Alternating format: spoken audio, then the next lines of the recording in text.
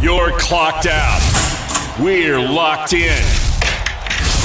You're listening to Crunch Time with Miguez and Meche here on The Game. 103.7 Lafayette and 104.1 Lake Charles, Southwest Louisiana's sports station. Welcome into a Monday edition of Crunch Time right here on The Game, Southwest Louisiana sports station. Matt Miguez here. The Game hotline's 337-706-0111. We're broadcasting live from the EVCO Development Studios here in Upper Lafayette. EVCO Development is a civil construction company that specializes in new multifamily construction. The NCAA softball tournament was announced last night, and there was a bit of a shock concerning the Louisiana Raging Cajuns. We'll get into that, where they're headed, who they're playing against. We'll also talk about LSU and McNeese's regionals. Spoiler alert, LSU and the Cajuns, both going to be in Baton Rouge. Again, we'll dive deep into all of that throughout today's show. Jason Tatum absolutely delivered. A Game 7 for the ages yesterday afternoon against the Philadelphia 76ers as the Celtics move on.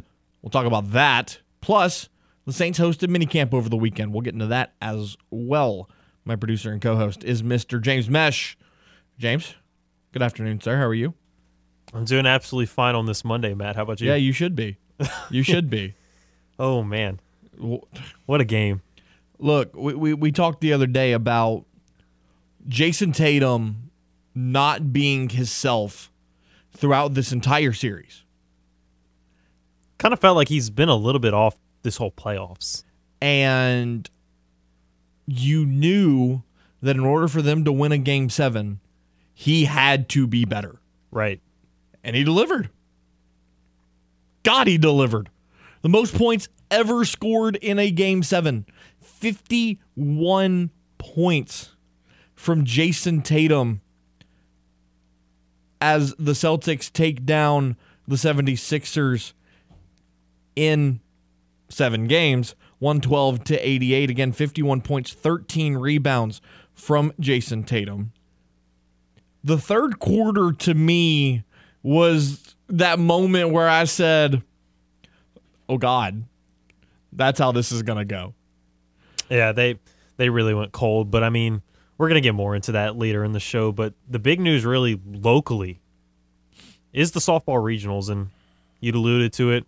LSU and the Cajuns going to be in BR, but then McNeese softball, boy, are they traveling, huh? Heading all the way to Seattle. They had to travel last year, too. They went to Evanston last year. But it's like, man, traveling far distances, man. It's a brutal travel, but it's a good regional for them. Mm-hmm. I think that is a regional that McNeese can win because keep in mind, they've beaten Washington already this year. Yeah, they played them earlier, really early in the season. You're going to be matched up with Minnesota. You're going to be matched up with Northern Colorado at some point. But you know what it takes to beat Washington. And then, say you get out of that regional. And say either LSU or UL gets out of the Baton Rouge regional. Then you've got an in-state super between two really good in-state teams, no matter which way you slice it. But, you know, looking at the Baton Rouge regional, LSU gets to host as the number 10 national seed. The 2 seed will be the Louisiana Raging Cajuns. The 3 seed, Omaha University. And then the 4 seed out of the SWAC conference, Prairie View A&M. Look, I'm going to be honest. I think both teams got slighted here. I think LSU and Louisiana both got wronged here. Because when you look at the Cajuns' resume, 46-13 with an RPI ranked 11th, you had the 15th overall strength of schedule. You had the number 3 non-conference strength of schedule. And I know a big factor of it was the fact that they went 2-10 against teams in the top 25. 3 of those games, though, were one-run losses. To me, and maybe I'm being a little too giving here, but to me, one-run losses to top 25 opponents should count for something. That should warrant you something. Especially against the teams that you lost to. You lost to UCLA. You lost to Arkansas. Like those aren't scrubs. UCLA is the number 2 national seed. Arkansas is the number 11 national seed. Like those aren't just, bottom of the barrel bad losses. Now, I will agree that if the Cajuns would have won maybe one of those 2 games, it'd be a much different story. But that's not the way the committee saw it. They obviously looked to go regional here and put 2 Louisiana schools in Baton Rouge, which is fine because when you look at it from the grand scheme of things for the Cajuns, and I'm going to get to LSU in a second, but for the Cajuns, and Carly Heath said this yesterday, James, I don't know that the Cajuns could have had an easier draw. Because let's look at it. They're going to play Omaha on Friday. Now, Omaha's got a really good pitcher. She's currently 5th in the nation in strikeouts. And then you're going to play the winner of LSU and Prairie View A&M. You've already beaten LSU this year. I don't know a whole hell of a lot about Prairie View A&M, but they don't exactly worry me. It's a winnable regional for the Cajuns. And then you're partnered with the Seattle regional. I think any team that comes out of that regional, the Cajuns could beat in a super. So this is not a impossible road to Oklahoma City for the Cajuns. In fact, I think it's somewhat favorable. So look, you can have a chip on your shoulder. You can be pissed off that you didn't get a regional. That's fine. You should be. But at the same time, now it's time to go to work. Now it's time to go show the committee why they made a mistake not giving you a regional. And you have prime opportunities to do that in Baton Rouge. Here's the other benefit. It's 45 minutes away. Every fan that would have showed up for a home game is just going to drive over to Baton Rouge. That environment is going to be insane. Do you hear me, James? Insane. Let me hear it one more time. Insane. Okay, I got you now. Okay, cool. Glad we're on the same page. Now let's talk about it from LSU's perspective. Imagine being LSU, team with a number 6 RPI. They struggled in the SEC tournament. They lost their first game against Ole Miss. 40-15 on the season. And you find out you're going to be a national seed. Great. Excitement, happiness. You find out you're playing Prairie View A&M the first game. You're like, we got that. That's easy. I was going to say, and I've been looking at Prairie View's schedule. Like, they've dominated Southern. They've dominated Grambling. They've handled Stephen F. Austin and even Arkansas Pine Bluff. But it's right. Like, who have they really played? None of the games that they really had to play against, it was good. They lost 11-0 to Missouri early on February 12th. And so you've got Prairie View A&M, and then you find out that Omaha's going to be in, and you're like, okay, they're a pretty good team, but nobody we can't beat. And then they announce the number 2 seed, and it's the Cajuns. Is that not a huge slap in the face to LSU? Look, there's LSU sitting there going, thought there was this thing as SEC bias. You're supposed to give the SEC teams the easy road. Why we got to play them? We're separated in the RPI by 5. That's not fair. And obviously, you'll hear from Jerry Glasgow here in a minute after this first time out we're getting ready to take. But Jerry Glasgow said the same thing. He said, look, I think this hurts LSU more than it hurts us. He said they got wronged. And I don't disagree with him. Now, does both teams getting aggravated and feeling slighted make for one hell of a regional this weekend? Absolutely. That's going to be great. But for both teams, you can't let the anger and the feeling of disrespect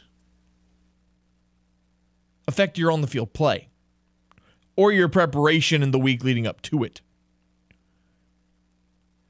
Because, especially with the competition that's in this regional and the competition that's in the other 15 regionals, one bad move can ruin you. There's no margin for error anymore. So, some great games coming up this weekend at Tiger Park. LSU and Prairie View A&M will be at 5 o'clock on Friday. Louisiana and Omaha will start the regional at 2 o'clock on Friday afternoon. We'll dive into the other regionals throughout today's show. Justin McLeod's going to join us at 4:30. We'll talk about those regionals. Ross Jackson will join us at the top of hour number 2 to look at Saints rookie minicamp, who stood out, who impressed. We'll also get to some of the signings of the day and tons more. Your calls on the game hotline, 337-706-0111. We'll take a timeout when we return. Hear from Jerry Glasgow. Plus, what the hell happened at Alex Box Stadium this weekend? We'll do that next right here on the game. This is Crunch Time on the game. 103.7 Lafayette and 104.1 Lake Charles. Southwest Louisiana's sports station. Your home for the LSU Tigers and Houston Astros. Riding coasters, live music, and fried fair food. That's right. The Cajun Heartland State Fair is back, and the game 103.7 Lafayette and 104.1 Lake Charles is giving away family packs of ride tickets. Just text CHSF to 337-283-8100 for a chance to win a family pack of tickets. 80 tickets to the Cajun Heartland State Fair at the Cajun Dome May 25th to June 4th. Brought to you by the game, Southwest Louisiana Sports Station. Got something to say to Miguez and Meche? Hell yeah! It's easy. Just call the hotline by dialing 337-706-0111. Now, back to more Crunch Time with Miguez and Meche here on the game. 103.7 Lafayette and 104.1 Lake Charles, Southwest Louisiana's sports station. Welcome back to Crunch Time. Matt Miguez, James Meche, 418. The game hotline is 337-706-0111. Let's backtrack to Saturday as the Louisiana Raging Cajuns took down Marshall 1-0 to capture their 18th Sun Belt Conference Tournament championship. Sam Landry was terrific. She went 7 innings, gave up 1 hit, struck out 11. Lauren Allred gets a solo shot in the 4th inning, and that would be the difference makers in that game. After the win, head coach Jerry Glasgow gave his thoughts on his team's performance in the Sun Belt Conference Championship game. For our team, just really proud. It's been a long year. It's been any college season. It's long and it's an endurance race, and you have to make a lot of sacrifices individually as a team. And everybody in our dugout has made sacrifices at some point in the season. You know, we got some really key players, really good players, taking roles, specialist roles to help us be better in a big moment. And sacrifice of all those kids is so important. So I want to congratulate our team and thank our team for making those sacrifices throughout the year. As far as the game today, I thought Lauren on my left and Sam on my right, I thought they were outstanding. Lauren, early in the year, we called her Lucky Lauren. Lucky Lauren, is she lucky? Because I'd say, is she lucky? Is she that good? Because it was her impact was so immediate and so tremendous. You know, Is it going to be just that kid that has that 2-week spell and she's red hot and she's never, and then it's like, Lucky Lauren, they going away. Lucky Lauren's here to stay. And today she had a really hard hit ball to left field, and then the home run off the scoreboard was tremendous. Jerry Glasgow also talked about the performance of Sam Landry and the relationship that he has with his sophomore pitcher. Sam's been so special to my wife and I. Anyway, you go through that recruitment process from 7th grade, 8th grade. She committed to us. She could have went anywhere in the country. She could have went UCLA. She could have went anywhere. Anywhere she wanted to go, she could have went. She stayed with Louisiana and Jerry Glasgow, and she made the commitment. She wears my daughter's number. She's just made every sacrifice to be here with me, take care of me, and we've been growing like patiently. I've been patient. God, I don't want to be too fast. And I've had people text and they call and like, hey, don't pull her out in the 6th inning. Let her grow up. And I'm like, hey, she's a sophomore. She'll grow up fast enough. There's a time for her to grow up. And when that time comes, believe me, we're going to have her ready. And we're not taking any chances in between. So today for me as a coach was really rewarding. I knew it was that moment. Like I said, I made it about the 4th inning. I don't care what the score is. She's not coming out of that circle today because it's time. And I thought she made a huge statement to college softball, who she is. And she's done it all the right way. She's worked hard. She's been patient. She's made sacrifices. Senior weekend, we let the seniors pitch. She didn't say one word. She's just been a great teammate. She's a tremendous person. And as good a pitcher she is, I feel like she's even better a person. And it's personal for me, and her development's personal for me. Fast forward to Sunday after the selection show when you found out that Louisiana was headed to Baton Rouge in the LSU Regional. Jerry Glasgow said that it's going to be a great atmosphere this weekend in Baton Rouge. Well, they saw extra inning softball, D1 softball America. Everybody had them hosting, so they thought they had earned the right to host. But there's probably 20, 22 teams. There's a lot of parity between 10 and 22 in those last 6 spots. I think it was probably hard for the committee. But I'm excited about it. I think it's great, and they are too. They know the path in front of us is really, if you got 16, you got to go to Oklahoma. And if you got the path we've got, you've got to go to LSU with Omaha. And then if you get through that, you got to go to Washington. And so it's a good path to go to if you're us. And you know what? If you're not at home, it's as close to being a home field as you can be. And there'll be as many red shirts as there are purple over there. It's going to be a really good atmosphere. He also talked about his message to the team because the team was visibly upset after the regional announcement because, like he said, they were expecting to host. So following the selection show, what was your message to the team?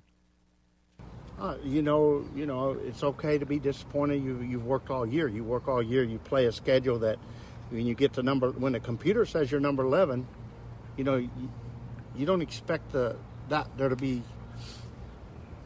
there possibly could be a differential between where you're seated and where the RPI is.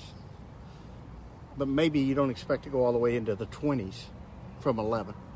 So it's okay. Be disappointed tonight. That's fine. But come out in the morning with a war. Just make it a war. Understand it's a regional. You can win. Understand that our expectation is to go over there and win. And bring everything you got to practice this week.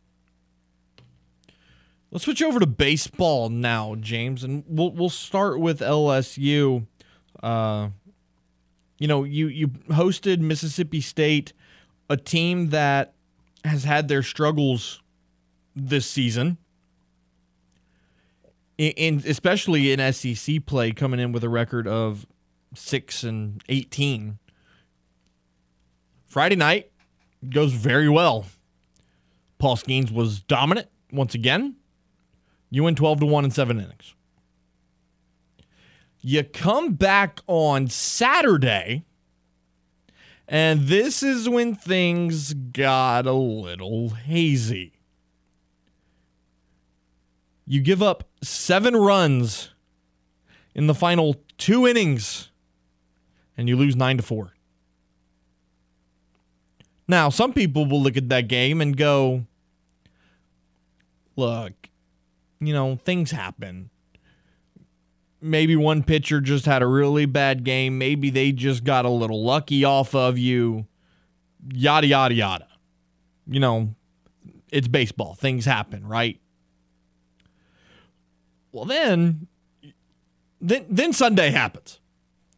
And Sunday, you had a 13-4 lead after the fifth inning. Then you give up 10 runs in the final 5 innings without scoring a run yourself, and you lose 14-13. That can't happen. Point blank, no question about it.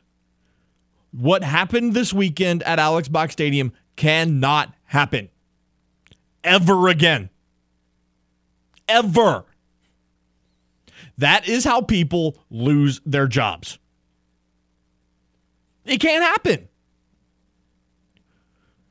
Because now, you know what the whole country sees? LSU has no back end pitching. So all we have to do while the starters are in is keep it close, and then we'll just blow it open late. Let's go to the game hotline now. T, what's going on? Hey, how you doing, Matt? I'm good, man. How are you? Good. I don't have much time, so I got 2 questions for you. Okay. Is Wes Johnson there next year, and is Jay Johnson on a short lease? I'll hang up and listen, my friend. Appreciate you, T. The Wes Johnson question is interesting. I don't know that it's time to say that he's going to be fired. He's working with what he's got. Is Jay Johnson on a short leash? No. I don't think so at all. No, I don't think so. Because right before this, before all of a sudden the pitching just collapsed on itself almost, you were the number 1 team in the country. Let's not get too hasty. They're still a top 5 team in college baseball. The sky is not falling if you're LSU. However, you have to figure out the bullpen. Because guess what? You've got 4 regular season games left. You've got McNeese tomorrow night. And then you got 3 games set Thursday, Friday, and Saturday with Georgia. At Georgia. And then you're done. Then you go to Hoover for the SEC tournament. And you know what you need in the SEC tournament? Pitching. There you go. There it is. Pitching. And then after that, you're going to make a regional. Let's be honest. LSU's in. Yeah. Whether they're hosting or not, that could be up in the air if they continue to slip. They're in. James, in a regional where you could have the potential of playing 4 games in 3 days, what do you need? Hitting. They've got that down, so that's fine. Fielding. They're pretty good at that, too. And, I don't know, pitching. There it is. Pitching. And then in a super regional, 3 games in 3 days. What do you need? Hitting, fielding, and pitching. Pitching. Thank you.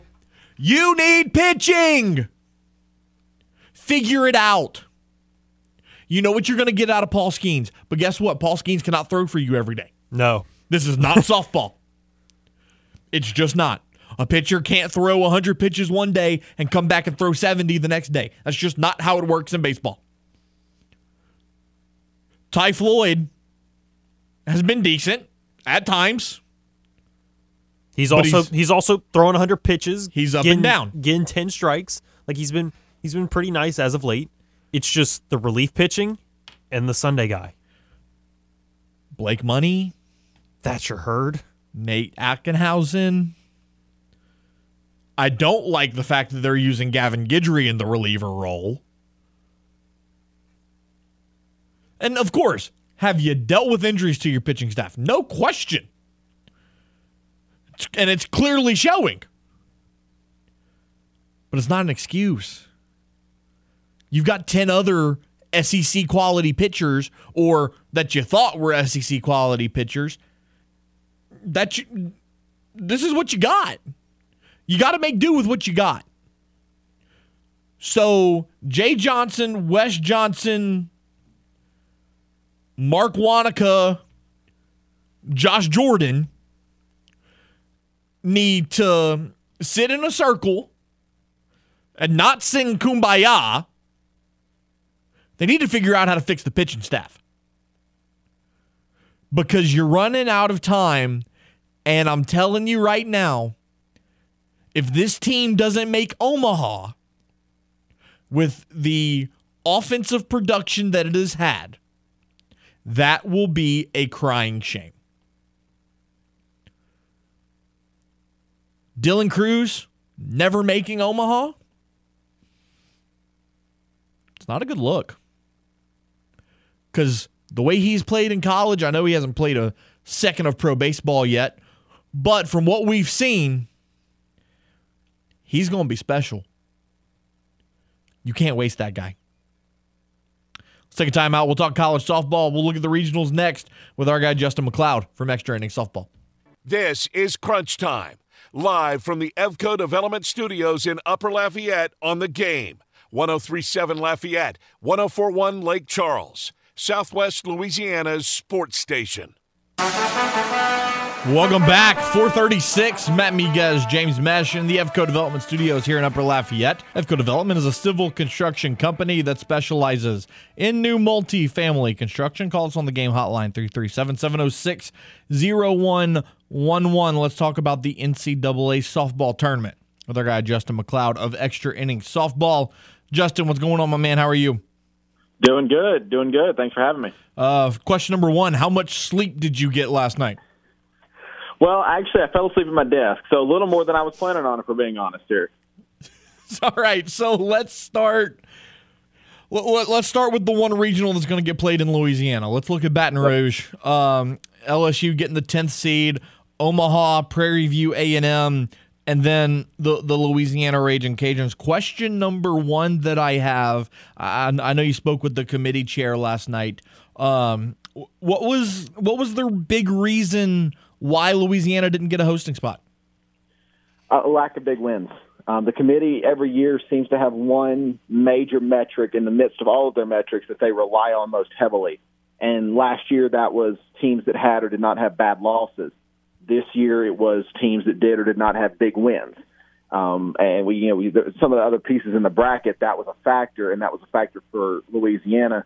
Just, they played LSU, had a win over LSU, played Florida, had a win over Florida, but just in the grand scheme of things, just didn't have, based on the committee's look at it, in their view, didn't have enough big wins to get a hosting spot. Now, do you find it odd that the major metric changes from year to year? Yes and no. They have the same set of metrics every year, so everything's kind of on the table. It's a little strange in concept that this year this thing might be looked at, and so, okay, well, let's play to that. Teams think, okay, let's play to that thing, and the next year it's something different. But at the same time, I think, too, part of that depends on how the game goes in the course of a year, because this year, for instance, you had a lot of at-large potential teams who their strength to get into the tournament was on big wins. And I say that because I think that's a larger theme. So a lot of times, honestly, the game kind of dictates kind of what that main metric is. They still use everything, but I think there are a lot of times where the reason the committee uses kind of that focus metric, that's my wording, not theirs, but kind of uses that focus metric is because that the game and the results during the course of the year kind of dictated, hey, if we use this, it's going to be a guide for the majority of what we're doing. 12 bids out of the SEC in this tournament. I mean, that's just wild, Justin. It is, but also, honestly, I think you'd have softball folks who would say, oh, well, Mississippi State should have been in, and that they would be just as surprised. I don't agree, for the record, but they would be just as surprised that the SEC didn't get all 13 as some folks are that the SEC got 12. we're still kind of moving in softball towards the way, especially the men's basketball tournament has gone, which is the actual best teams get in, and it doesn't matter where they come from. It matters who they played, how they played. We're not there yet in softball, so you still see some of these Power 5 conferences that do benefit tremendously from being in that conference. But, the committee has shown to starting to move away from that, and the SEC has not gotten all their teams in the last couple of years, which for a while there was not the case. There was a period of time where the SEC, every team was in and they knew it. Not been the case the last few years, so we're starting to see that adapt, I think. And then, if you wanted to get super technical, the future members of the SEC in Oklahoma and Texas, both of them are in the NCAA tournament as well. One thing that stuck out to me was I'd kind of come to the realization that Louisiana was going to be the only Sun Belt team to make the NCAA tournament. How did Texas State get in? Well, actually, I think it goes back to that big win metric, because if you think about Texas State, the biggest piece of their argument is those wins over Texas and Alabama down in Austin in the early portion of the season. If big wins was the metric that the committee relied on most heavily, well, Texas State has a really good case based on their big wins. Texas State's overall results were not necessarily amazing. They had some results that kind of make you scratch your head a little bit, even for them to be considered the second best Sun Belt team. But at the end of the day, from a big wins perspective, I think Texas State wins out in that category amongst especially their Sun Belt competitors. And so I think that was something that worked in their favor. And also, let's be honest, is it something that the committee has on the team sheets? No. But the fact that Texas State is right there in Austin or near Austin, can go to Austin on a bus trip, that factors in still in NCAA softball. There's a 400-mile busing radius that the committee is supposed to abide by as much as they can. I have to think at some point in the room, even if it's just the 16th tiebreaker, that does kind of play a role. McNeese certainly won't be busing. What went into the decision to put them in Seattle? So my thought on that is once Louisiana and once the Raging Cajuns were not going to host a regional, they were obviously going to go to Baton Rouge. It's not fair to Louisiana if you were to fly them to Seattle. They're a high 2 seed. That Baton Rouge regional, I know a lot of Cajun fans are tired of going to Baton Rouge, but it's also every year one of the more competitive regionals. So I think once Louisiana was not going to host, they were always destined for Baton Rouge. But I do think the committee either tries in the present tense or at least tried in this sense to avoid that all Louisiana regional every single year. Last year Louisiana went to Clemson, but McNeese was in Baton Rouge. Well, this year with Louisiana going to Baton Rouge, I think the committee tries to not have that Louisiana hodgepodge altogether for whatever motives, whatever reasons. But at the same time, I think a McNeese, honestly, sometimes would rather go somewhere else. You look at what McNeese did when they finally got to leave Baton Rouge and go to Evanston last year. They made the regional final and crushed Notre Dame along the way. So I think that's really the biggest factor, is just avoiding that 3 Louisiana teams in the same regional who've all played each other a number of times in the regular season. Justin McLeod of Extra Innings Softball joining us here on Crunch Time. Were you surprised that the Cowgirls were given a 4 seed? Speaking of McNeese? Right. Well, actually, I believe there are 3 up in Seattle. They're going to play Minnesota. Oh, so they are the 3 seed. Okay. They are a 3 seed, yeah. And I think actually they got pretty favorable. I think the committee, because of McNeese's consistency year to year, it sees McNeese appropriately. They play a tough schedule. They don't play everybody at home, but they do play some tough ones at home. They win the right games. I think the committee sees, especially after the last few years of consistency, I think they see McNeese pretty much like they should in the sense of McNeese is putting in the effort and they're winning the right ball games. What are some of the other regionals that have stuck out to you and why? I mean, I think obviously you have to start with Alabama as the number 5 seed. I don't think even people in Alabama saw that one coming. And they've got Central Arkansas, which has been, that's been one of the biggest, not necessarily surprise teams, but the breakout teams of this season. And I think you're destined for a really good matchup if those 2 teams meet once, twice, maybe 3 times down in Tuscaloosa. I think, too, you've got the Florida State Regional, which includes South Carolina and UCF. And, there was a period of time where that could be Florida State, Florida, and UCF, which would have been kind of the Sunshine State version of what we were just talking about, the committee avoiding in Louisiana. And even with South Carolina there, they've got a pitcher, Donnie Goburn, who throws 74 and is lights out. She's had a breakout year of her own. So I think that's one that's going to be interesting. And then you've got Florida going out to Stanford. Florida's never traveled for a regional. They've hosted a regional every year in the current format. And for the first time, they're going to travel. And I'm really curious what that change of scenery and what being on the road for regionals is going to do for a team that's usually a juggernaut. And one more question that I have when looking at the regional matchups is a lot of people believed that South Alabama maybe deserved a spot in the NCAA tournament. What went into Notre Dame getting in above South Alabama? So South Alabama was one of the first 4 teams out, so they were very clearly in that discussion up to the end. I think that's probably attributable to 2 different things. One, you had 2 bids that were stolen, as we call it. Conference USA and the Big West Conference both had heavy favorites in their conference tournaments. Conference USA in their conference tournament, Big West at the end of their regular season in the absence of a tournament. And both of those heavy favorites were upset. So that took 2 potential spots away from what would have been at-large teams. So that's 2 spots that South Alabama could no longer fit into. So when those spots got a little limited, I do think Notre Dame and playing in the ACC, I absolutely think that played in their favor. And I think, too, South Alabama was lacking. They have a win over Auburn, but I think if big wins were the committee's go-to, I think South Alabama didn't have as many as Texas State did, for instance, and I don't think the committee was going to put 3 Sun Belt teams in. We saw them put 4 in a couple of years ago. I don't think the Sun Belt strength was to the point of putting 3 teams into the tournament this year.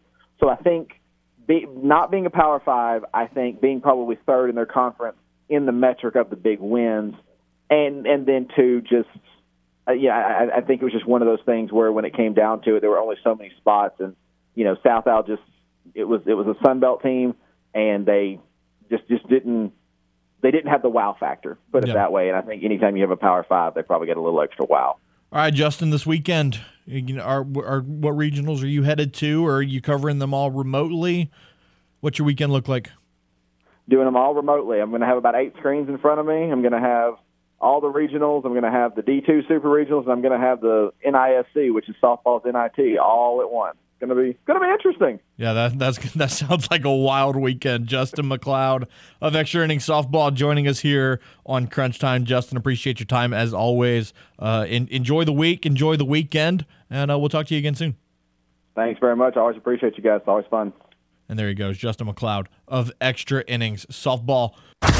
You're listening to The Game. 103.7 Lafayette and 104.1 Lake Charles. Slings it far side. Stingley steps inside the receiver and picks it off.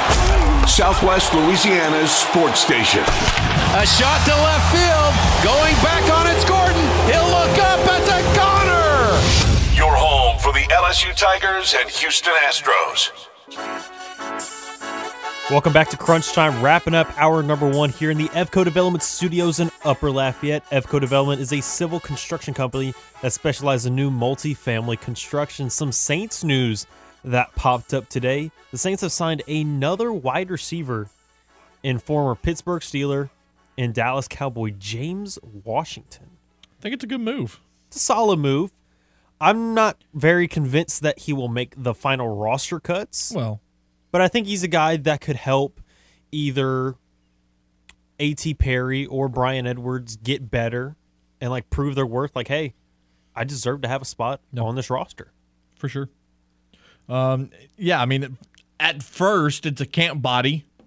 And then if he impresses in camp and, stands out, then, the Saints may go from there. But for right now, I think it's a good move to bring a veteran in with a lot of new rookie wide receivers and just kind of show those guys the ropes. Right, and he was a guy that really stood out at Oklahoma State. He had 1,000+ yards in 3 seasons and had at least 10 touchdowns. And then that second year in Pittsburgh where he caught 28 passes for 700-something yards. Right.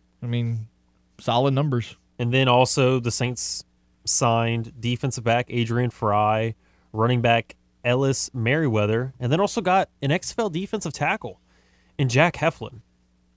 Woo!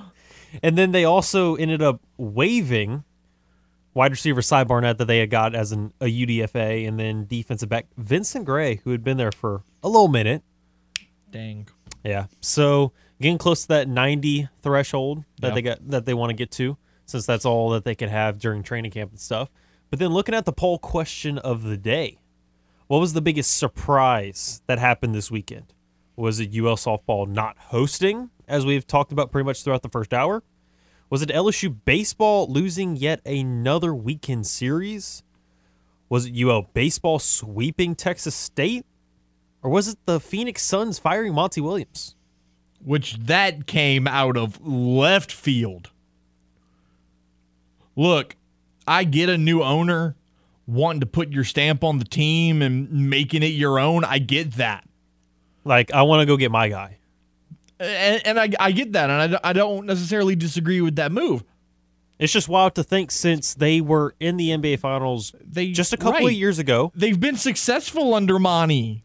And then you've had some injuries with your star guys, especially this year where you go all out and go get KD, and you only had him, Chris Paul, and Devin Booker only play together for less than 20 games. Right.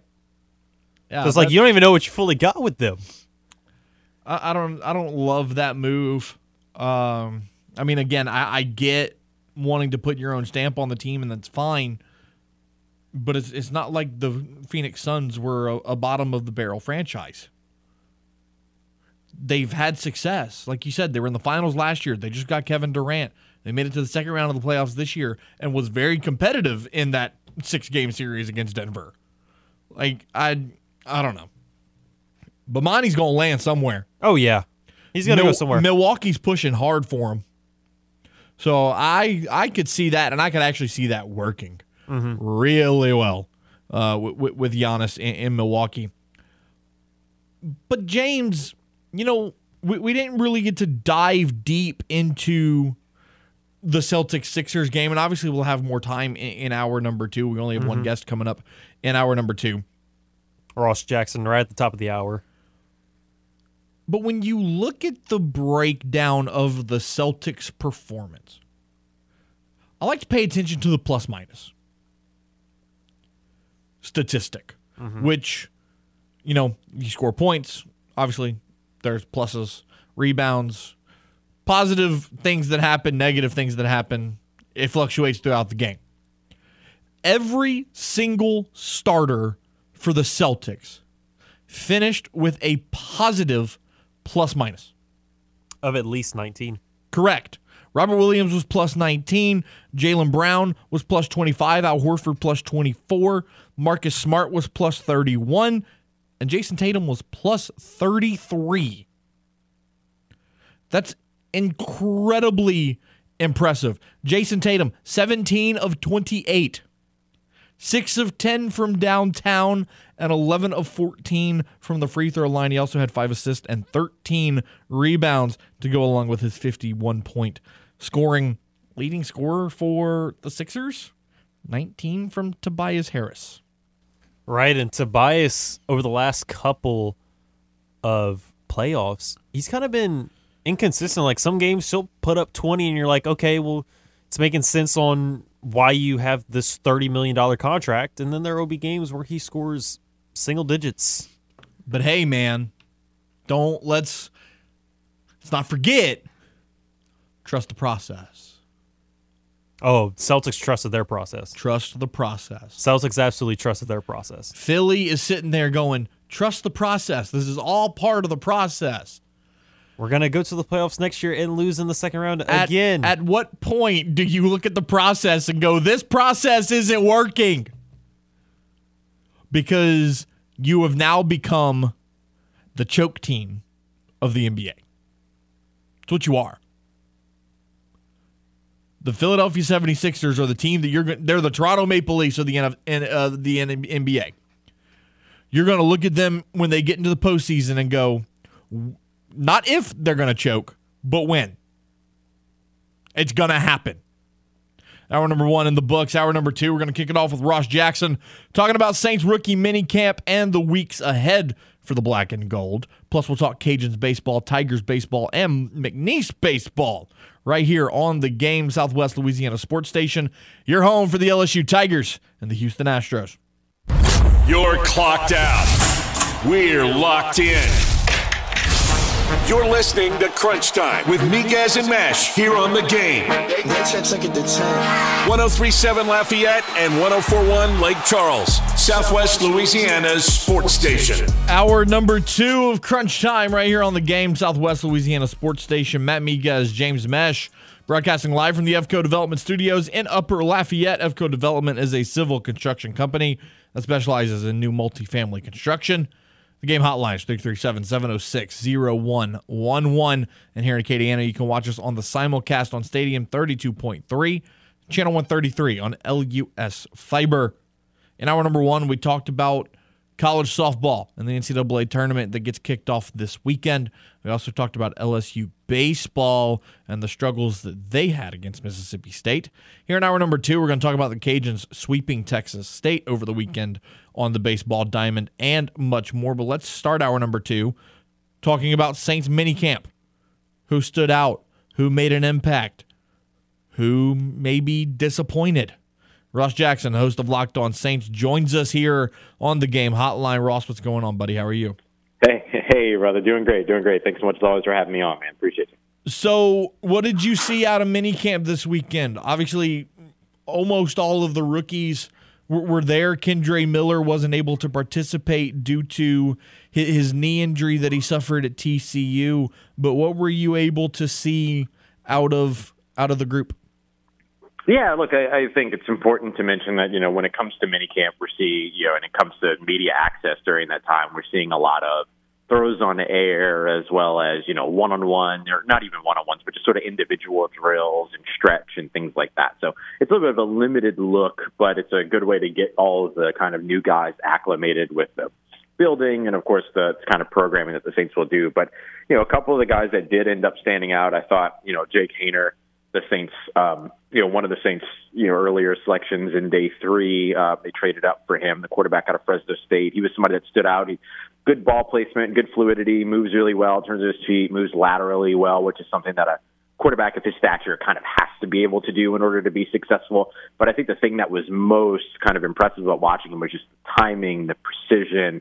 And, look, we should keep in mind that this is with no defense. There's no pass rush, anything like that. But still, just watching him locate passes and kind of be, show what he could do precision-wise was great. Shaq Davis as well as Malik Flowers, both of which are undrafted free agent wide receivers coming in, both shined at wide receiver. Shaq Davis kind of pops right off the screen along with A.T. Perry because both these guys like 6'4", so they're just the biggest guys out on the field.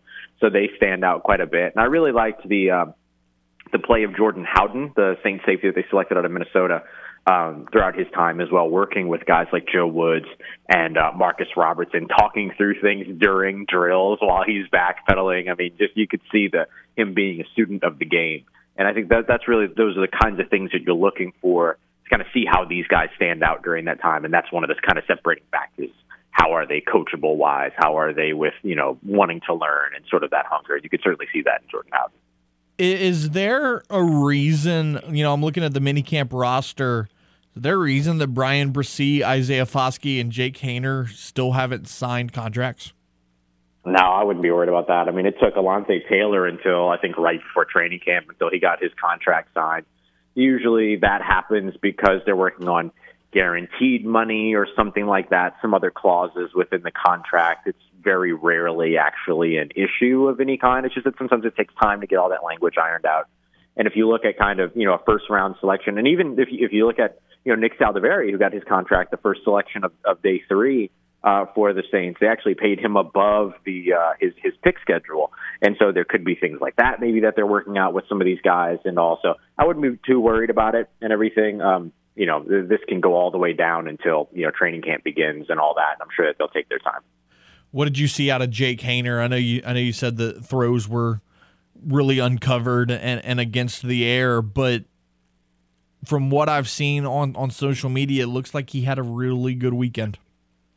Yeah, I mean, look, he places passes well. He's a really precise thrower. He anticipates extremely well, locates the ball where the receiver doesn't have to reach outside of their frame to be able to reel it in. It's a lot either at the face mask or at the numbers, things like that. I mean, just a really precise passer. And, look, he was passing while not necessarily up against, but he was alternating throws with Harrison Frost, the guy that was there as a tryout quarterback, and there was a clear difference between the two. Not to down talk Frost's game or anything like that, but it's really just to kind of talk up, Jake Haener, like he just separates himself in that way. And I don't want to get crazy here. This isn't a situation where we need to be talking about Jake Haener challenging for the same starting role or anything crazy like that. But, this is the kind of guy that you want to see the Saints invest in and, put some of their draft capital into to look at the opportunity to have a young quarterback in the building that they can help to develop and hope. And maybe at some point, if they have to,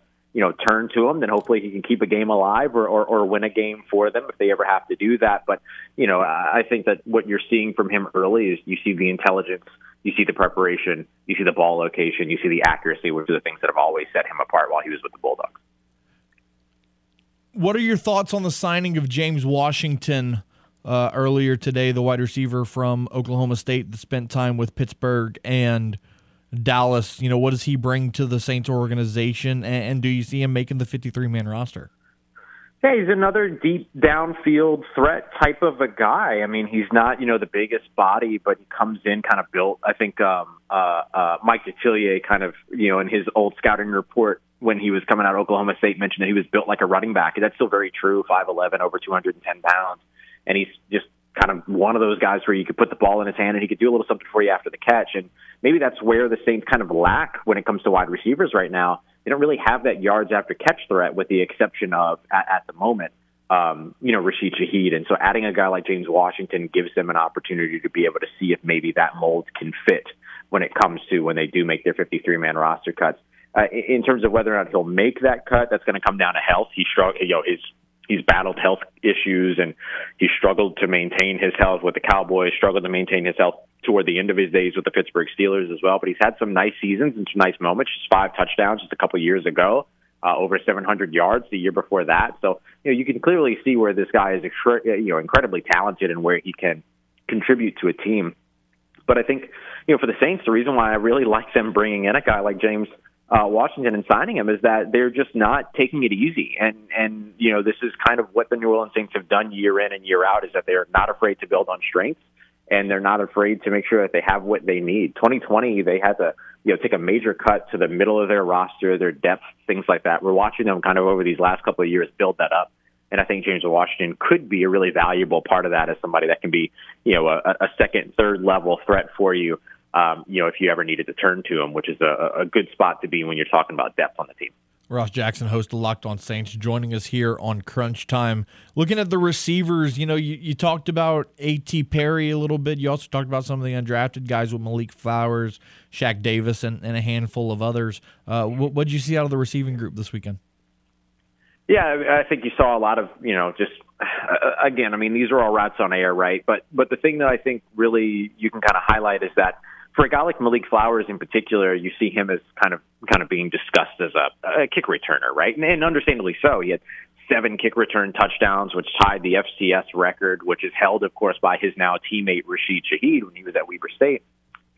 And you see a lot of those kick return guys, but Malik Flowers ran routes really well. He was pretty crisp, made a kind of little toe tap grab over on the sideline on one of the drills that they were working, one of the routes they had him run. And he catches everything with his hands, which sounds kind of, ridiculous to say out loud. But, you see a lot of guys that are premier kick returners that are asked to go out there and be wide receivers as well. And you see them take a lot of passes to the body and try to catch between their chest and their arms and kind of try to close up the way that you would bring in, a kick return or a kick for a kick return. And you don't see that from him. He gets his hands out there. He's got a strong pair of hands. And we saw that a lot with a lot of these guys. Didn't see a lot of balls hit the ground or anything like that, which, they're not being contested or anything, but at least you're not seeing the concentration drops, the focus drops, things like that. I think I only saw maybe 1 or 2 passes hit the ground. 1 or 2 of them might have been, off target as well. And so I think that, you look at where this receiving core has continued to grow for New Orleans, and they're not afraid to take swings here, which makes a lot of sense because they've dealt with injury. They've dealt with not being able to keep players out on the field, and they've dealt with not having the right receiver for the right situation. So now they go into this offseason, and as they head into OTA starting next week, they'll get into a place here to where they have a bunch of different types of wide receivers they could take a look at and then try to maximize whatever those skill sets are based upon how many of those guys they keep on the roster going into or coming out of training camp and out of the preseason. What did Dennis Allen and Mickey Loomis have to say about the weekend and going forward with OTAs being next week? Yeah, they're excited. I mean, they're happy to be back out there. They love the group that they've got. Mickey mentioned that they felt really good about every single player that they selected throughout the draft, which it would be weird of him to say anything other than that. But I think he doesn't have to say anything at all if he doesn't believe it, right? So for him to say that, it does have some weight. And I think for DA, like this is an important year for him. Going into kind of that sort of rocky first year that kind of had its ups and downs. And I think by all intents and purposes, it ended in about as high and up as it could without them making the playoffs. Unfortunately, they couldn't win that last game to close out the season, but his defense played incredibly well during that game. And so now you're looking at kind of this revamped offense where the team wants to go out there and be able to compete, and they feel really comfortable and good about the talent they have there, but they're far from done. I mean, I think that you're going to see some additional, more additions coming up. Right now, they've got 3 kickers and 2 punters on the roster. I can't imagine that they'll keep all 5 of those guys going into training camp, so that means more spots are going to open up. They still have some spots open. I believe they have 2 more spots, maybe 1 more spot. They added James Washington. They added the offensive lineman from the Houston Roughnecks, and then they added 2 other guys from their tryouts, including Ellis Merriweather, who looked pretty good during his tryout Saturday when we saw them. And then they waived 2. So they've got a couple of other spots that are still open and more that will open up on the way. So I think they'll continue to add to that roster before they get to training camp for sure. Ross Jackson, host of Locked On Saints, joining us here on Crunch Time. Everybody's saying that the Saints aren't done. Could be going sign more free agents or things like that. What moves could you see the Saints making? What positions do you think they still need to attack? Well, I think linebackers still make sense for them. They lost Caden Ellis. They haven't really replaced with that Caden Ellis type yet, but maybe they don't necessarily need that Caden Ellis type. We'll see how they feel about guys like Zach Bond and DeMarco Jackson and others that are already on the roster. They had 2 pretty good undrafted free agents that they brought in, highlighted, of course, by Nick Anderson from here at Tulane here in the city. And so, I think that that's still a spot where they continue to add more talent. And I think edge rusher is still a spot that makes sense to bring in another veteran, potentially. A guy like Yannick Ngakoue always comes to mind with him. I know a lot of folks kind of mentioned Frank Clark as well, who played in kind of the 270, 260 area last year. But because of some of those off-field sort of issues that he's had, I don't know if that's something that the Saints are going to welcome into their locker room with all of the sort of culture drive that they've had over the course of this offseason so far. But I think those are the 2 spots that make the most sense, linebacker and defensive end. But, I think you can keep adding to the depth of the offensive line, too, and I don't think anybody would ever, be upset with having too many offensive linemen on the roster that could potentially get some snaps for you. Ross Jackson, appreciate you as always, my man, and we'll talk soon. A real pleasure, buddy. Thanks for having me on. Take care, stay safe, and I'll talk to you soon. And there he goes, Ross Jackson, host of the Locked On Saints podcast. Look, we didn't talk about the schedule with Ross, but, again, James, we did this last year, and we talked about the schedule, and we talked about, I remember last year saying I felt like this team could win 12 games, and that backfired. They went 7-10. But I think I'm going to say it again. I think this team could win 10 to 12 games. It looks juicy. I mean, it looks like a very favorable schedule because you look at the records of the teams that they played last year. A lot of them were 8 wins or less. The 4 teams that had a winning record, 3 of them only had 9, with the one Outlander team being the Minnesota Vikings. But that team, they had 13 wins, but a lot of those wins were 1 score to a field goal, so it was like could very easily flip the other way, and they could lose 3 to 4 more games instead of 3 to 4 less. For sure. It's like they could easily be 9-8 or 10-7 themselves. Yeah, so that's the thing. You don't want to speculate about the schedule because it can come back to bite you if you're wrong. But the roster that has been constructed this offseason, and then you get what is believed to be one of the easiest schedules in the league, it's hard to not say that you can't win 10 games. It is tough because looking at that should be the expectation. It should be, because you feel like the roster improved a little bit. It also comes down to, does the injury concerns pop up again in 2023 for the Saints like it has the last couple of years? God, I hope not. The thing that really stands out, though, is the quarterbacks. And I know it's like it's a whole team game, and there are plenty of good defense that the Saints have to play. Patriots are still good. I really think the Carolina Panthers have one of the better defenses. I just haven't heard a lot of people talk about it. The Giants have a solid one. I think the Bucs still have some nice playmakers. So it's like there are teams here and there that have some pretty good defenses.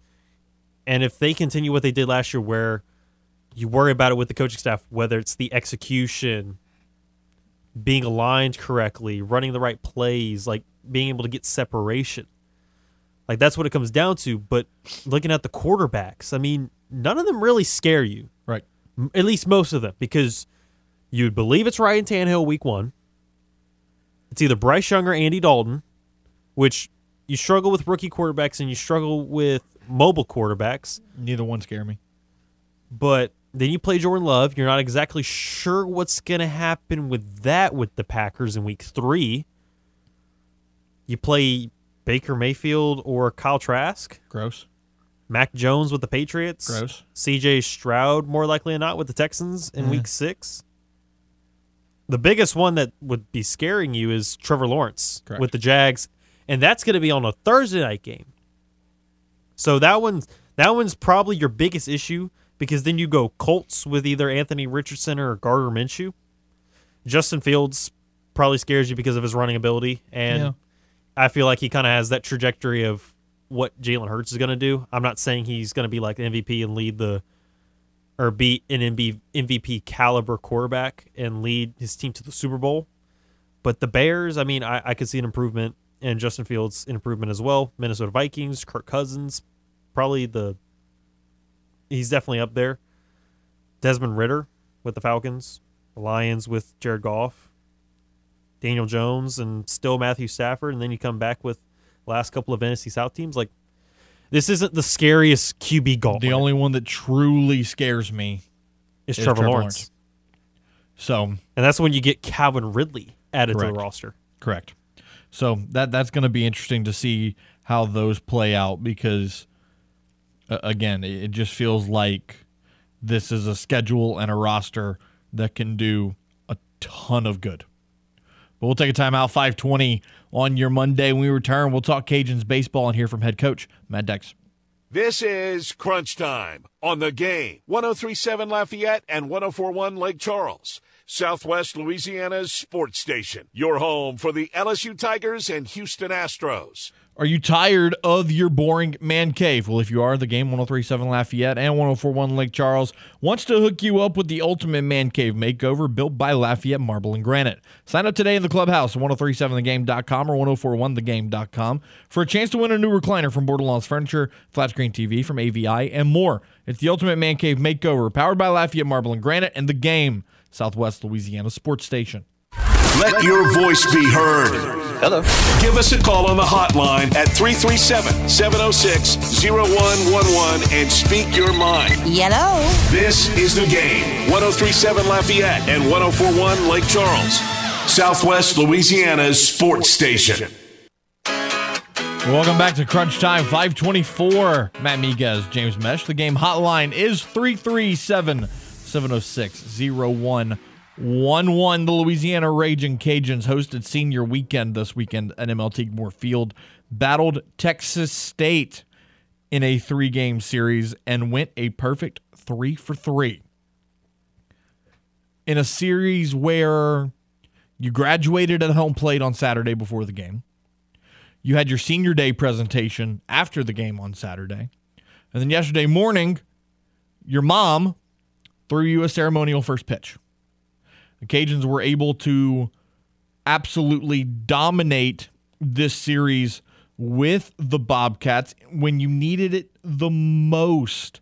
If you're the Cajuns, you win 7-3 on Friday, you win 9-5 on Saturday, you win 8-3 yesterday. Now you have 3 games remaining in the season. Those will be played at Pete Taylor Park in Hattiesburg, Mississippi, against the top team in the Sun Belt in Southern Miss. Now, here's the thing. The Cajuns are now third in the Sun Belt Conference. I don't think they have a shot or a prayer to get to first. I think they'd have to sweep Southern Miss, and then Coastal would have to slip up. But it's not closed off. This sweep for the Cajuns this weekend against Texas State was huge. And I do not think that it has fully been realized yet just how big that sweep is going to become for Louisiana. You got strong pitching.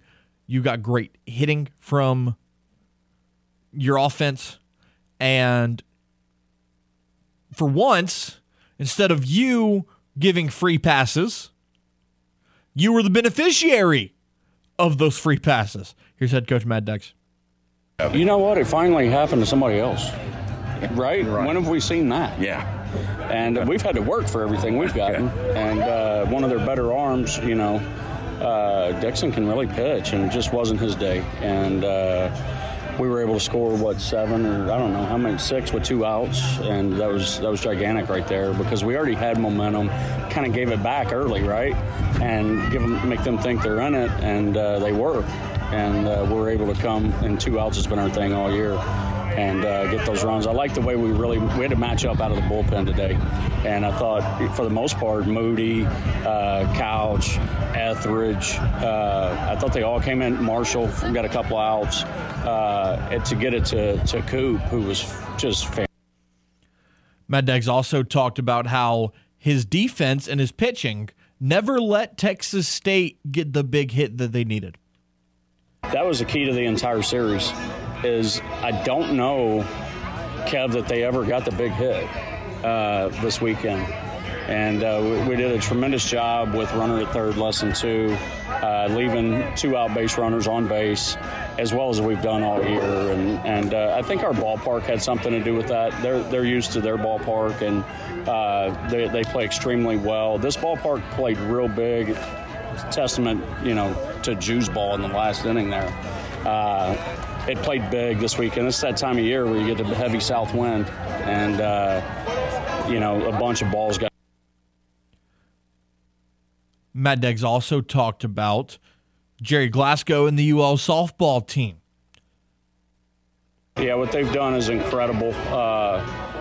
And there's a certain amount of pressure that goes with a streak like that, right? And so I have an appreciation for their ability to sustain that success on a national level, not just in the league, but on a national level, because trust me, that type stuff, I've been in a lot of streaks, not to that magnitude, they're just crazy, but there's a lot of pressure that comes with it. So, even more of a hats off to the coaches and team for being able to play under that type heat and scrutiny and maintain that.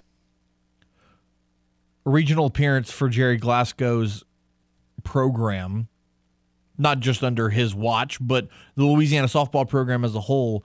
James, they will be making their 24th consecutive appearance in a regional. That's absurd. You've also won 40 games this season, which is the benchmark in baseball/softball. That's the mark of a good season. You win 40 games, you had a year. The Cajuns have now won 40 or more games for 24 consecutive seasons. I mean, that's impressive. It's insane. It's insane what this group has been able to accomplish, and it's really cool that Matt Deggs spent some time to talk about it following the Cajun sweep over the weekend. And now you got to shift focus to the Golden Eagles in Hattiesburg. That is not going to be an easy series. Pete Taylor Park is a very tough place to play. Ask LSU. It's not easy. That they are a very good baseball team. They're a very well-coached baseball team, and their fans are going to let you have it for 9 innings. It's a tough environment. So you're going to have to block out the noise, do what you did this weekend, limit free passes, maybe benefit from some, and take advantage of runs where you could get them. Because you saw a lot of instances this weekend where you would have guys, get a single, maybe a double, and you saw back-to-back sack bunts after that just to get the run in. Sometimes you got to do it that way. You got to sacrifice 2 outs for the run, because it could be one of those games where it might only be 1-0. It might be 2-1. That run's going to make a big difference. So don't be surprised if the Cajuns get in situations this weekend where they've got a runner in scoring position with nobody out, and you just start bunting them over. Take runs where you can get them, no matter how you can get them. 5:30, almost 5:31. We'll take a timeout here when we return. Hear from Dennis Allen and the rookies from minicamp this weekend. A.T. Perry, Jake Haener, Kendre Miller, Nick Salvaderi, and Isaiah Foskey right here on The Game. They could debate who should win the MVP, but they'd rather argue who has the best hair in sports talk radio. We just wash the hair. I work on my hair a long time, and you hit it. It hits my hair. Now back to more of the stylish Crunch Time with Miguez and Meche here on The Game. 103.7 Lafayette and 104.1 Lake Charles, Southwest Louisiana's sports station. Welcome back. 5:35, almost 5:36. Matt Miguez, James Meche. Once again, broadcasting inside the EFCO Development Studios here in Upper Lafayette. The Game hotline is 337-706-0111. James, what were your thoughts on rookie minicamp this weekend? Obviously, you saw it from afar. I wish I was there. You saw what was discussed on social media. But what were your takeaways? I mean, it's kind of hard to take away stuff from rookie minicamp, when there's not a lot of hitting. Okay, so what did you like about what you read / saw? I mean, I like that Jake Haener was throwing some nice passes, and that A.T. Perry was catching a bunch of them. This guy loves some A.T. Perry. Oh man, A.T. Perry, next legend. That's some big words. That's some high praise right there. First you compare him to Marcus Colston. Then you say he's the next legend. Well, look, when you're A.T. Perry, you're just a beast. You're just a beast. That's right. Now, you talked about A.T. Perry. Kendre Miller obviously couldn't do a whole heck of a lot because of his knee injury. And that's what sucks is you just weren't able to see someone like him play or be out there. The clips that I saw of Brian Bresee and Isaiah Foskey were very encouraging because they looked like prototypical New Orleans Saints defensive linemen. And that was really refreshing to see out of guys that have just gotten into New Orleans and are still learning how the organization runs. Head coach Dennis Allen talked about the fact that everything is being evaluated right now when you look at the Saints. I think everything's being evaluated, and so we're all – look, everything that we do is based on, how are we going to be the best version of ourselves that we can be when we get to the season. And so in doing that, everything that we do from a coaching standpoint, from a playing standpoint, everything's being evaluated. And, we got to see what we do, really well. And those will be the things that we'll focus on as we get into the season. James, in your opinion, what's the purpose of rookie minicamp? Just kind of, getting the young players acclimated to the team, how the organization's run, start them off early with the playbooks, get them used to the plays at least a little bit, the system. I'm interested to hear what Dennis Allen says is the purpose of rookie minicamp. Look, the primary thing right now is just get base fundamentals and just a basic knowledge of our scheme and what we're doing. And then a lot of the work that we're doing in this rookie minicamp is skill development, technique oriented. There's we really basically had about 8 plays a 7-on-7, about 8 plays a team. So it's not really a team deal as much as it is. We got a lot of meetings, get them kind of accustomed to what it's like being in an NFL organization, and really get a lot of work on fundamentals and technique. Wow, James, let me tell you something. If for some reason this job never works out for you, go be a coach. Just go be a coach. Go be a coach. I mean, that was kind of pretty much word for word. You said what he just said. Right. I mean, it helped that I was the one who cut up the audio. Well, but yeah, you cheated a little bit. Yeah, but I mean, I remember when I didn't know exactly what I wanted to do. First, I wanted to be a player, but then I was like, I mean, coaching would be fun. This man wanted to be the next A.T. Perry. I wanted to be the next Jerry Rice. This guy hates the 49ers, but loves him some Jerry Rice. And I know Foot hates that. Oh, yeah. But hey, he hates that I like Elijah Mitchell, but I mean, hey.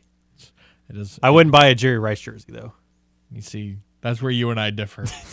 I have an Elijah Mitchell Niners jersey, and I wear that sucker with pride. Oh, I still have the pictures. With pride. Dennis Out also talked about the signing of Foster Moreau, the New Orleans native and former LSU Tiger, returning to New Orleans. Well, look, we only had him here for a couple of days. I like the addition, like the person, like the player. He's got some versatility. He can play both in line and in a move position. He's smart. He's tough. He's a lot of the characteristics that we look for in Saints players. So I think he'll be a good addition. I like the fact that Derek has some familiarity with him. So this New Orleans Saints offense now has Derek Carr, Alvin Kamara, Jamal Williams, Kendra Miller, correct, Michael Thomas, Chris Olave, A.T. Perry, Rashid Shaheed, Traquan Smith, James Washington, Taysom Hill, Foster Moreau, and Jawan Johnson.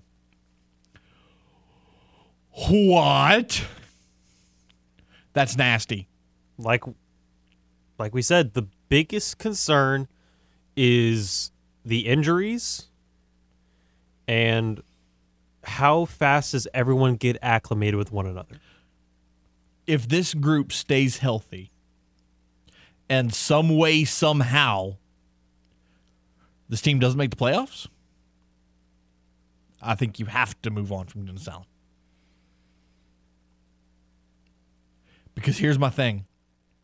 You can like the guy all you want.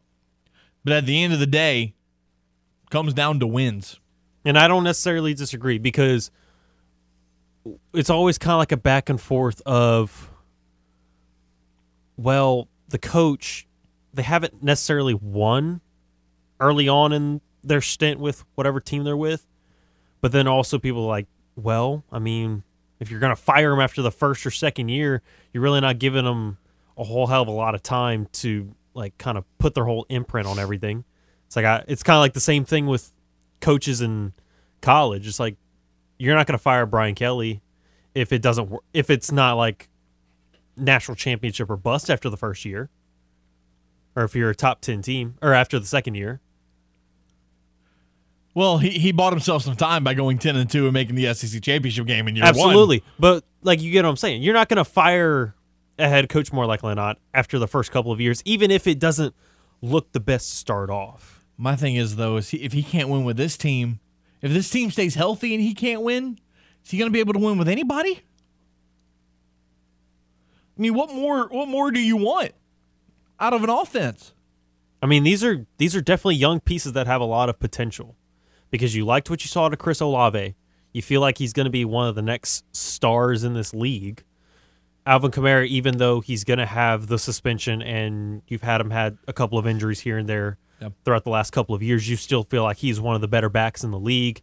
You got some youth with that. You got the touchdown leader from last year in Jamal Williams. It's just, you got a lot of individual nice pieces. Correct. But can they come together and be something even greater? That's the big thing. Hopefully. Because, God, I'm tired of seeing the Saints miss the playoffs or struggle in the playoffs. I want to see a run. It's time. It's time for this team to make another run. But anyways, getting back to rookie minicamp, A.T. Perry, the 6th-round pick, with a 3rd-round grade. Never going to get over that, by the way. Said, plain and simple, he's a baller. I'm a playmaker. I'm a baller, you know. I'm here for a reason. I feel like God brought me here for a reason, so I'm happy with it. You know, I'm excited to be here and just show everybody what I can do. So, Damn straight. I'm a baller. I'm a playmaker. I'm a baller. God put me here for a reason. Mm-hmm. I like it.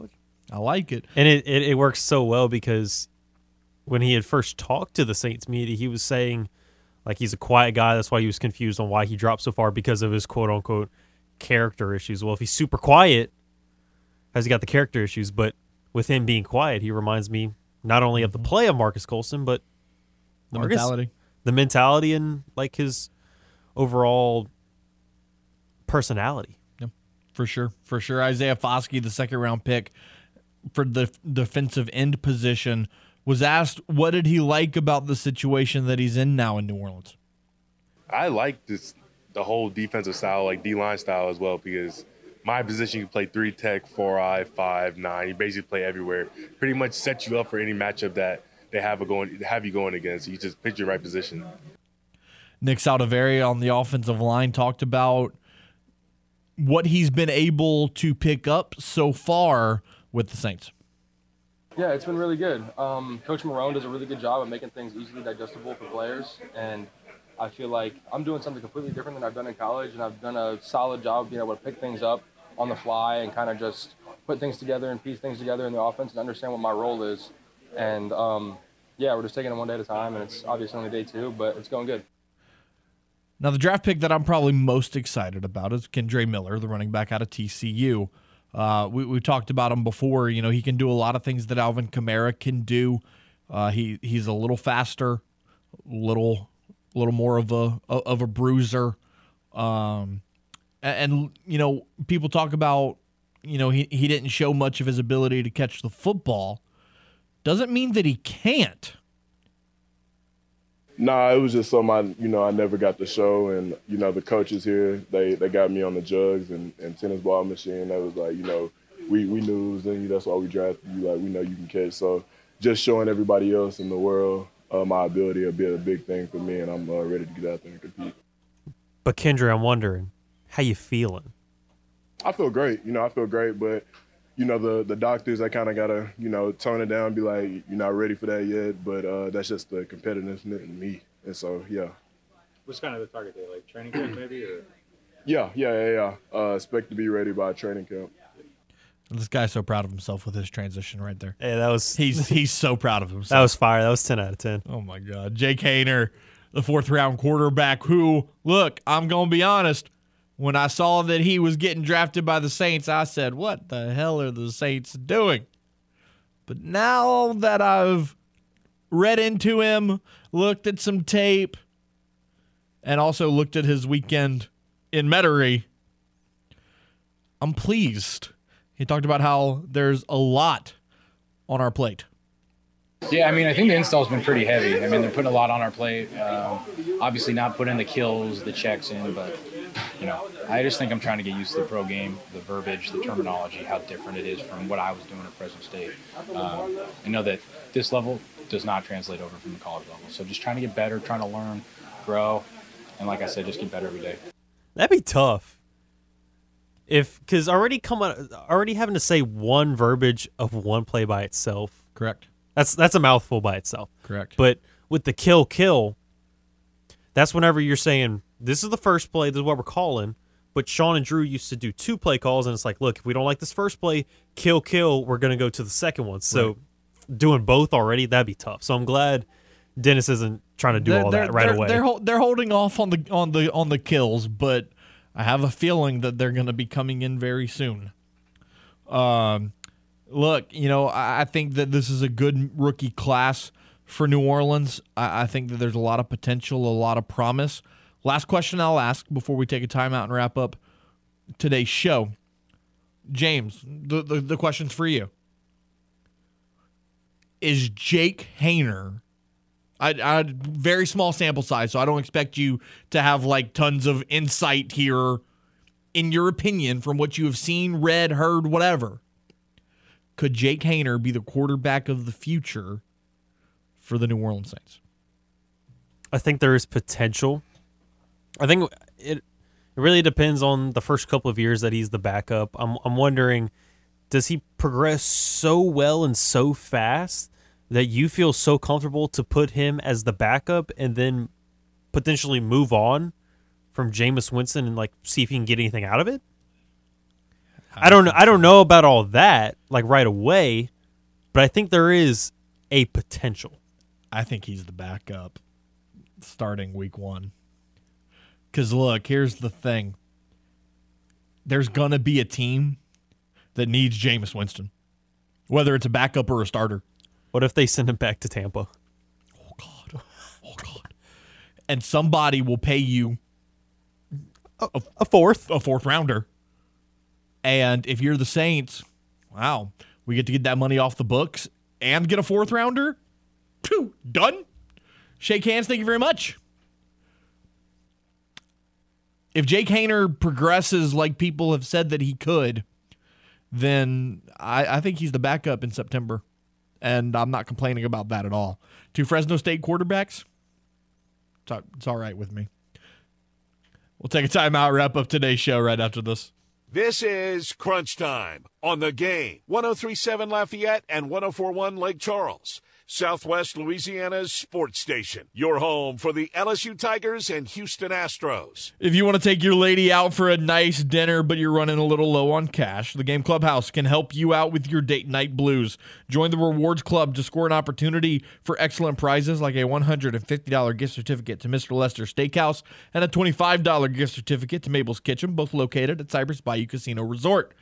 The only way you can score these great prizes, though, is by joining the Game Clubhouse at 1037thegame.com or 1041thegame.com. It's free, it's simple, so go sign up today. From the Louisiana Raging Cajuns to the latest with the New Orleans Saints and Pelicans, Miguez and Meche cover it all. I'm not worried. I think it's something that I can get under control. Now back to more Crunch Time with Miguez and Meche here on the Game. 103.7 Lafayette and 104.1 Lake Charles, Southwest Louisiana's sports station. All right, James, real quick. Matt Ryan joining CBS Sports as an analyst. Your thoughts are blank. He'd probably have some good insight like we've seen with Sean Payton and other quarterbacks. Tony Romo. Like there's plenty of guys, Greg Olson, like giving good insight from being a former player themselves. I think it'd probably be a pretty good gig for him. I'm springing a hockey question. Boomer Esiason. I'm springing a hockey question on you now. Game 7 between the Kraken and the Stars in Dallas tonight.